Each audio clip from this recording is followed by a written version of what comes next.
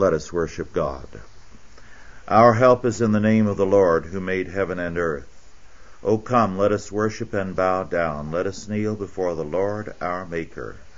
For he is our God, and we are the people of his pasture, and the sheep of his hand. Let us pray. O Lord our God, thy dominion extends to heaven and earth, and to all things therein. And we, thy people, come into thy presence to give thee thy due praise. Give us ever joyful and grateful hearts, that we live, move, and have our being in thee. That thou art he who didst make heaven and earth, and hast ordained all things for thy glory, and for their fulfillment in thee. Give us grace to walk in terms of thy holy purpose, to rejoice in thy grace, and to trust in all thy tomorrows. In Jesus' name, amen. Our scripture this morning is from Colossians, the first chapter, beginning with verse 12. And continuing through verse 23. Our subject, living under authority. Living under authority. Colossians 1:12 through 23. Giving thanks unto the Father, which hath made us meet to be partakers of the inheritance of the saints in light, who hath delivered us from the power of darkness, and hath translated us into the kingdom of his dear Son, in whom we have redemption through his blood, even the forgiveness of sins, who is the image of the invisible God, the firstborn of every creature. For by him were all things created that are in heaven and that are in earth, visible and invisible, whether they be thrones or dominions or principalities or powers. All things are created by him and for him. And he is before all things, and by him all things consist. And he is the head of the body, the church, who is the beginning, the firstborn from the dead, that in all things he might have the preeminence, for it pleased the Father that in him should all fullness dwell. And having made peace through the blood of his cross, by him to reconcile all things unto himself, by him, I say, whether they be in earth or things in heaven. And you that were sometime alienated and enemies in your mind by wicked works, yet now hath he reconciled in the body of his flesh through death, to present you holy and unblameable and unreprovable in his sight, if ye continue in the faith, grounded and settled, and be not moved away from the hope of the gospel, which ye have heard, and which was preached to every creature that is under heaven. For I, Paul, am made a minister. Our subject is living under authority, and our particular concern is the 13th verse of Colossians 1. It is important for us to know the nature of authority, to know what constitutes true authority and false authority. Most people have a preference for a superficial, surface solution which will make life easier. Hence, they avoid the essential question of authority. Moreover, our age has a penchant for seeing alternatives in terms of ridiculously obvious ones. We are told, for example, by some, and I hear it regularly, that the federal government is a legitimate God-created authority and therefore we have a duty of obedience. True, but what are the limits of it? That's the question. Where does it begin and end? Moreover, we must say further that neither Republicans nor Democrats can command obedience as though they were the state. The better question would be, the better alternative is, does the federal government always and in all things have a legitimate authority over us? And this is the question that our day in particular needs to ask. To give an idea of the kind of abuse of texts in the Bible that deal with authority, there is the favorite text with many husbands, Ephesians 5:22 and 23. Wives, submit yourselves unto your own husbands as unto the Lord. For the husband is the head of the wife, even as Christ is head of the church. Now, I submit from very unhappy experience that many men are in the church and are nominally Christians because they like such verses. It's a good way of keeping the woman in line. After all, if she goes to church and takes it seriously, then she feels a duty of obedience. This gives such nominal, hypocritical Christians security in their waywardness and freedom in what they do. But more than a century ago, Charles Hodge, in commenting on this text, made it clear what it means. And I quote, "She is to be subject in everything. That is, the subjection is not limited to any one sphere or department of the social life, but extends to all. The wife is not subject as to some things and independent as to others, but she is subject as to all. This, of course, does not mean that the authority of the husband is unlimited. It teaches its extent, not its degree. It extends over all departments, but is limited in all. First, by the nature of the relation, and secondly, by the higher authority of God. No superior, whether master, parent, husband, or magistrate, can make it obligatory on us either to do what God forbids or not to do what God commands, so long as our allegiance to God is preserved and obedience to man is made a part of our obedience to Him, we retain our liberty and our integrity." Unquote.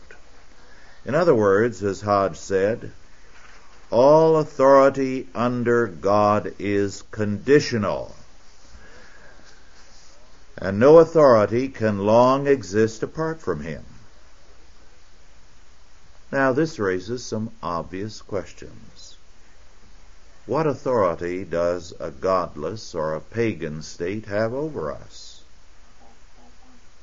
At times, in the past, popes dissolved the authority of subjects. The New Testament term for legitimate authority or power, because it means both, is exousia. It is normally reserved, that word exousia, authority, for godly authority. But we have two uses of the word which depart from this. Satan is declared by Scripture to have authority under God and by God's permission. In Luke 22, verse 52, our Lord says that Satan has been given power, authority, to crucify Christ. Now, it is this word which appears in Colossians 1:13. Because what Paul says is that the Father has delivered us from the power, the legitimate authority of darkness, and hath translated us into the kingdom of his dear Son. In other words, what we are plainly told here is that we were under legitimate authority when we were under Satan.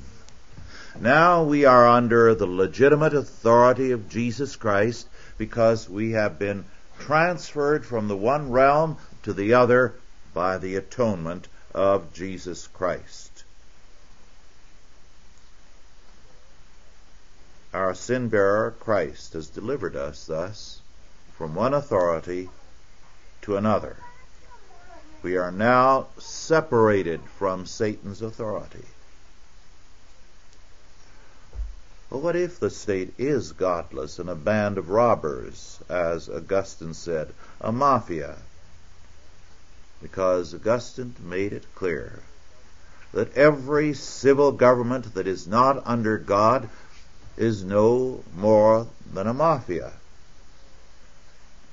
The medieval era, in terms of this, vindicated at times tyrannicide. However, I think historians tend to forget the medieval scholars who did not agree with tyrannicide. Paul says, "Let every man abide in the same calling wherein he was called," in 1 Corinthians 7:20. And again in verse 23, "Ye are bought with a price, be not ye the servants of men." As I've said more than once, our way according to Scripture is regeneration, not revolution. Now, let's shift our emphasis to the non-civil realm, the church. When does the church's legitimate authority cease?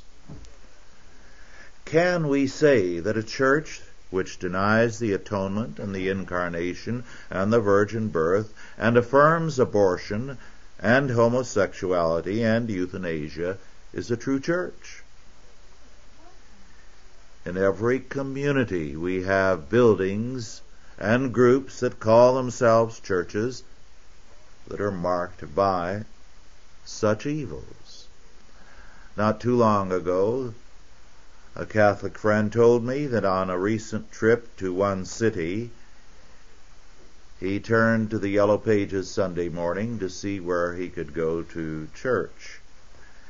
And he found listings, Catholic churches, conservative, and then another listing, Catholic churches, liberal. I do know that in that very same city where he found such listings, I had an hour and a half or 2-hour debate on a radio talk show with a Catholic doctor who favored abortion and euthanasia. But let's carry the argument a step further. There are many churches which claim to believe the Bible from cover to cover, but are dead churches. When I say dead, I mean dead in the sight of God, because they will have very often a large crowd, a beautiful choir, all kinds of activities every day of the week. But in a Christian sense, they are dead. I am regularly told by members of these churches that neither the pastor nor the board of deacons or the session or the consistory or whatever the governing body may be will not allow any reference to abortion, homosexuality, euthanasia, communism, or anything else that they term controversial. Sometimes the people who tell me this will add, "I happen to know that my pastor is against those things, but he wouldn't dare open his mouth." Are such churches alive? In some churches, it's considered bad taste to refer to sexual sins. In fact, I know a pastor who lost his pulpit for bringing up the subject. Or to cite the Ten Commandments. Such churches want Christ only as their Savior, not as their Lord. And such a separation is false. Let us remember that in the parable of the Last Judgment, our Lord is dealing not with the world at large in that parable, but with church members who presented themselves as belonging to Christ, as members of Him. And no doubt they all believed they were good Christians because they could repeat the creed and went to church regularly. But He says, I never knew you. Why? Because your faith was without works. It was dead. I was sick, naked, poor, in prison, and you did not visit me. It is interesting that so many churches will stress the love of Jesus. Very real. But go through and list in separate columns all the texts in which our Lord speaks about love and all the texts in which He speaks with judgment. The texts in which our Lord speaks to the sins of men far outweigh the texts which speak of love. After all, man is a sinner.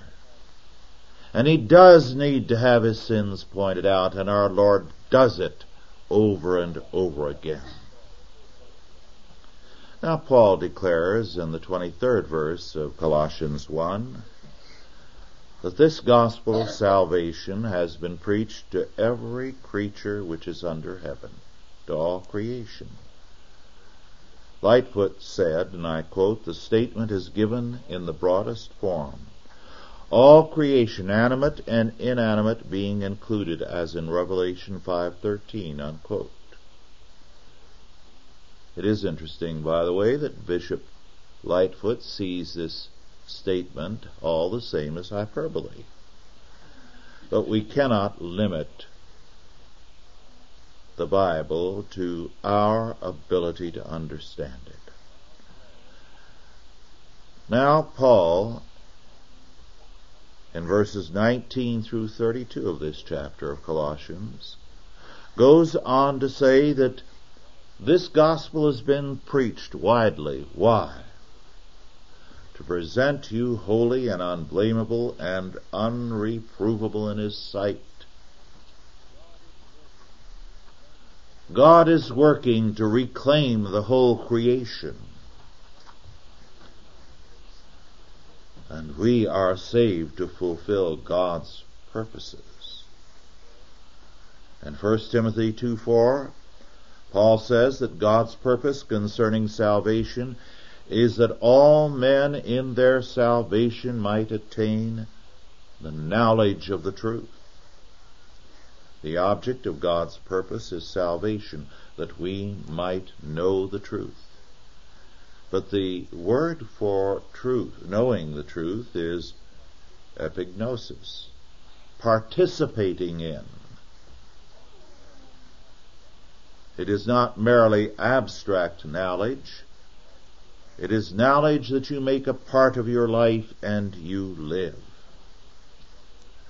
Now this appears in Revelation 2 and 3 in our Lord's letters to the 7 churches. Because what He tells these churches can be summed up best in what He tells the Laodicean church.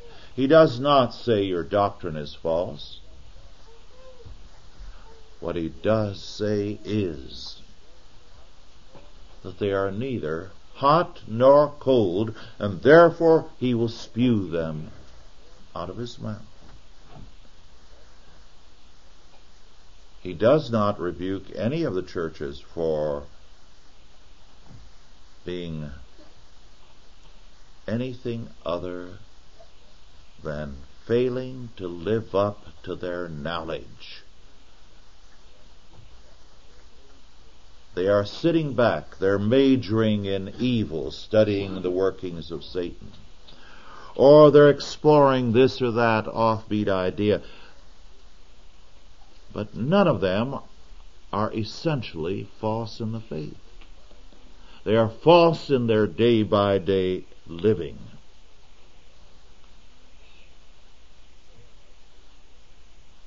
And so, unless they change, they will be no more a church. Now the Lord speaks in all 7 instances as the legitimate source of authority in the church. And there can be no apostolic foundation apart from Him. No church is a true church, nor does it have a godly authority apart from Him. The Lord is the legitimate source of authority in all the churches. Moreover, and we're wandering perhaps, but we're bringing in all the considerations of living under authority. The doctrine of the glory of God is essential to the concept of authority. The root meaning of glory is heaviness, weight. So when the Scripture speaks of the glory of God, it speaks of it as the center of creation, the ultimate point of gravity or authority. Now in Ezekiel 10, we have a vision of the temple.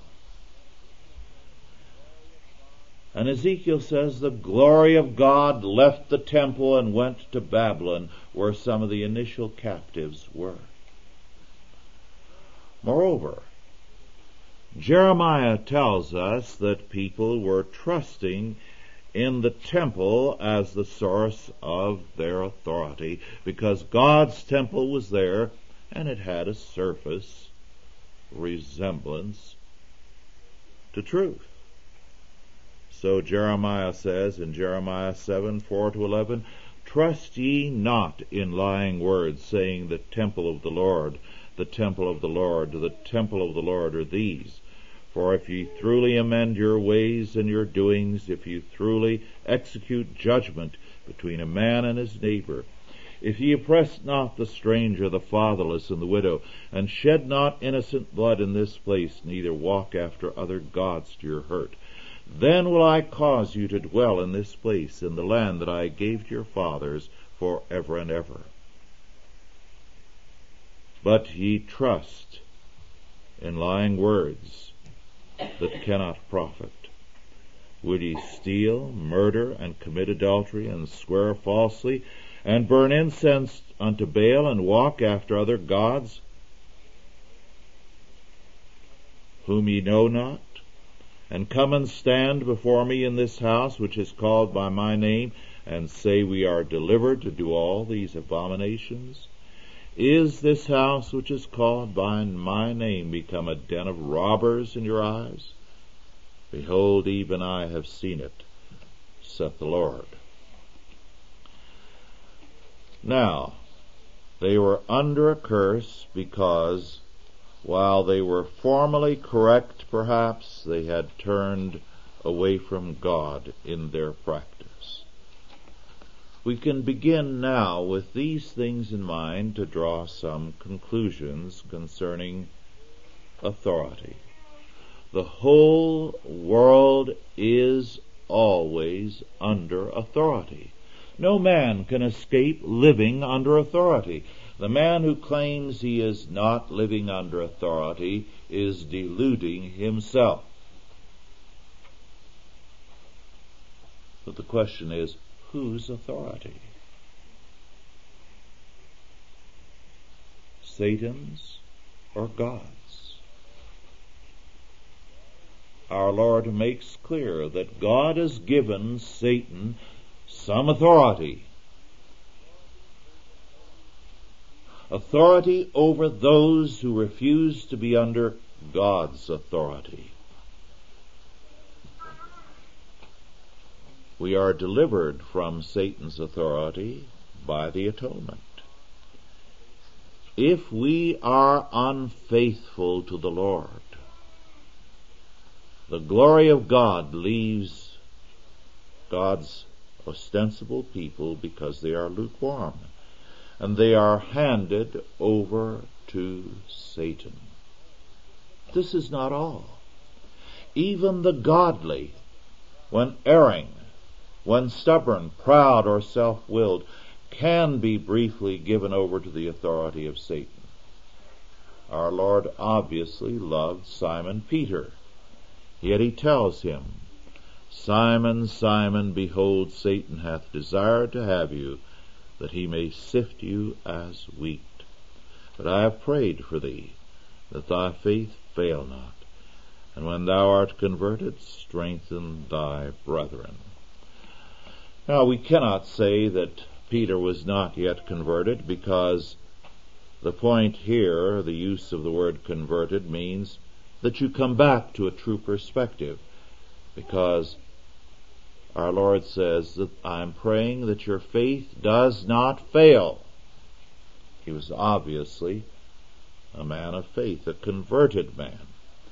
But he was given over to Satan's authority legitimately because he had gotten out of line. He was trusting in his power and the strength of his character, and unwilling to see his weaknesses.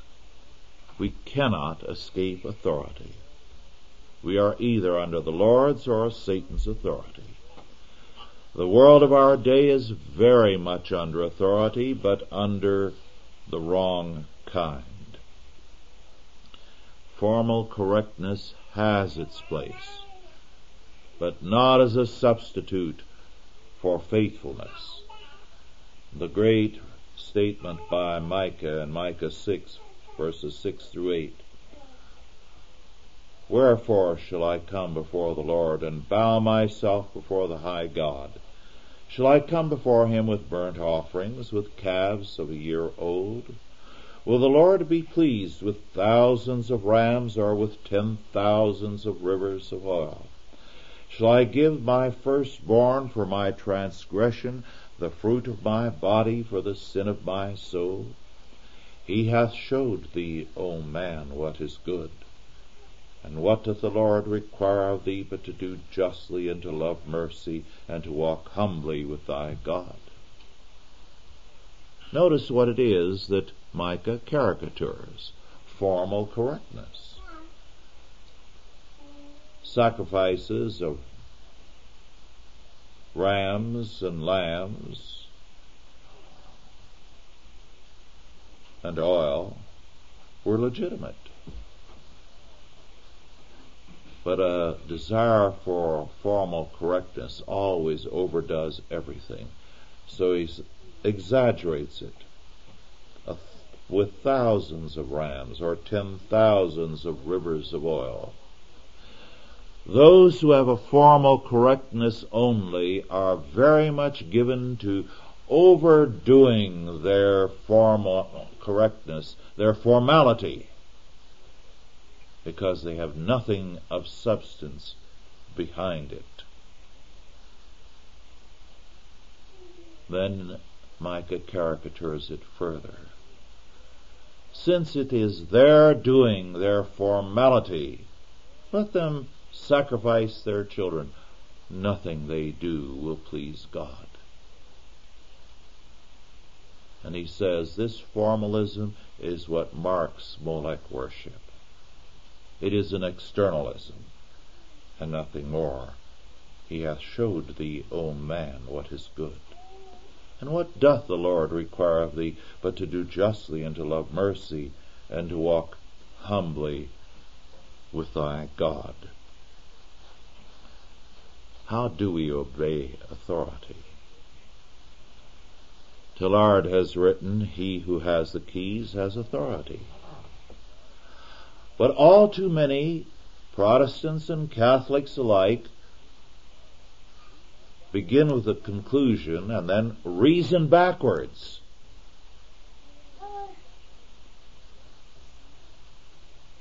And this is wrong. Formal correctness is not enough. Baptism can be performed properly. For example, infant baptism.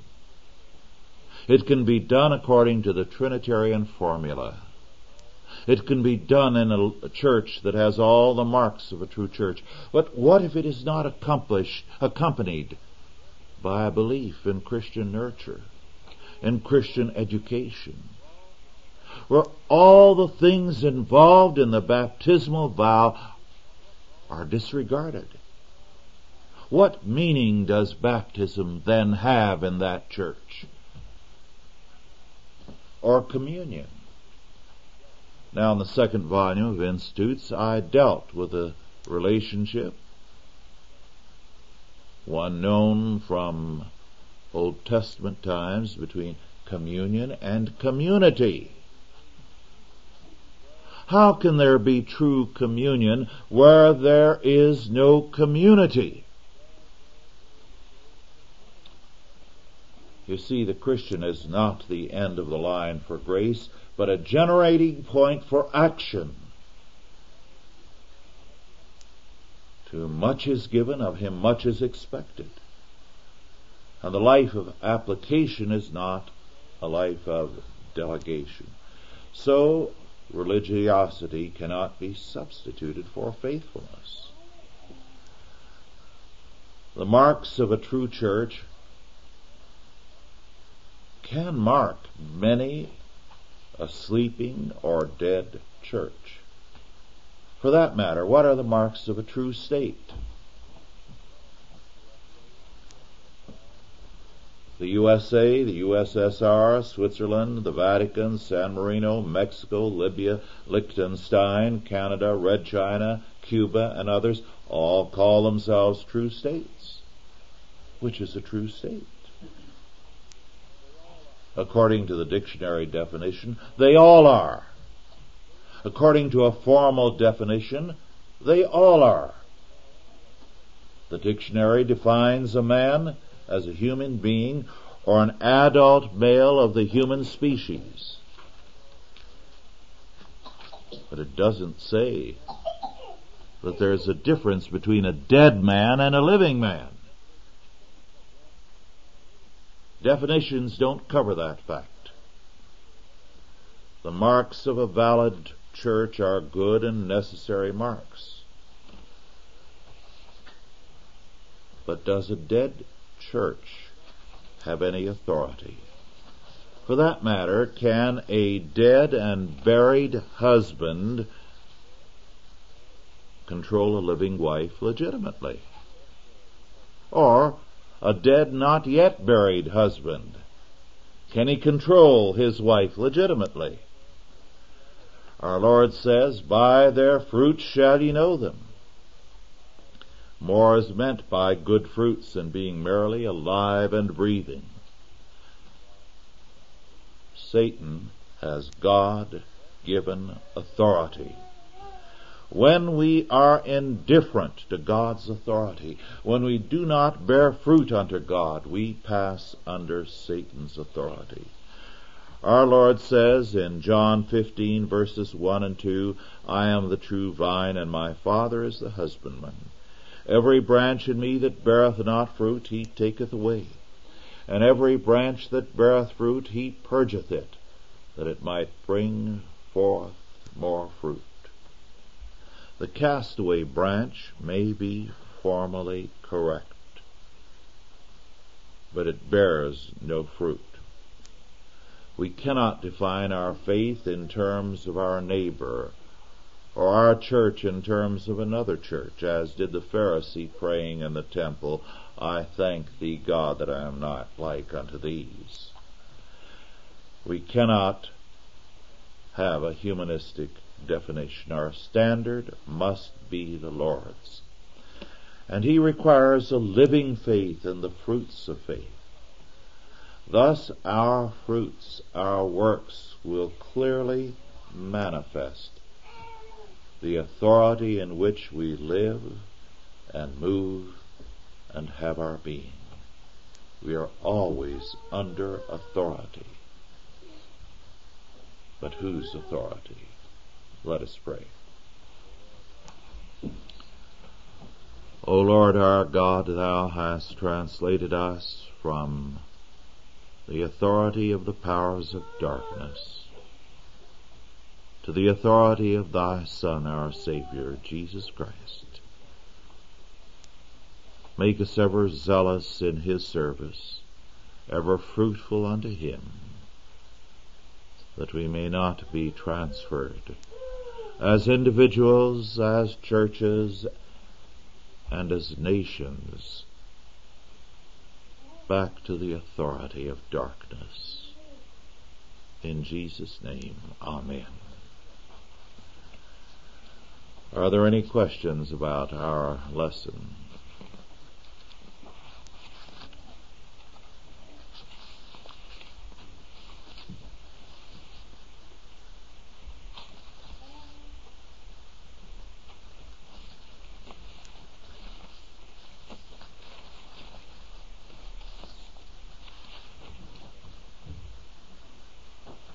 No questions? Well, let us bow our heads now in prayer.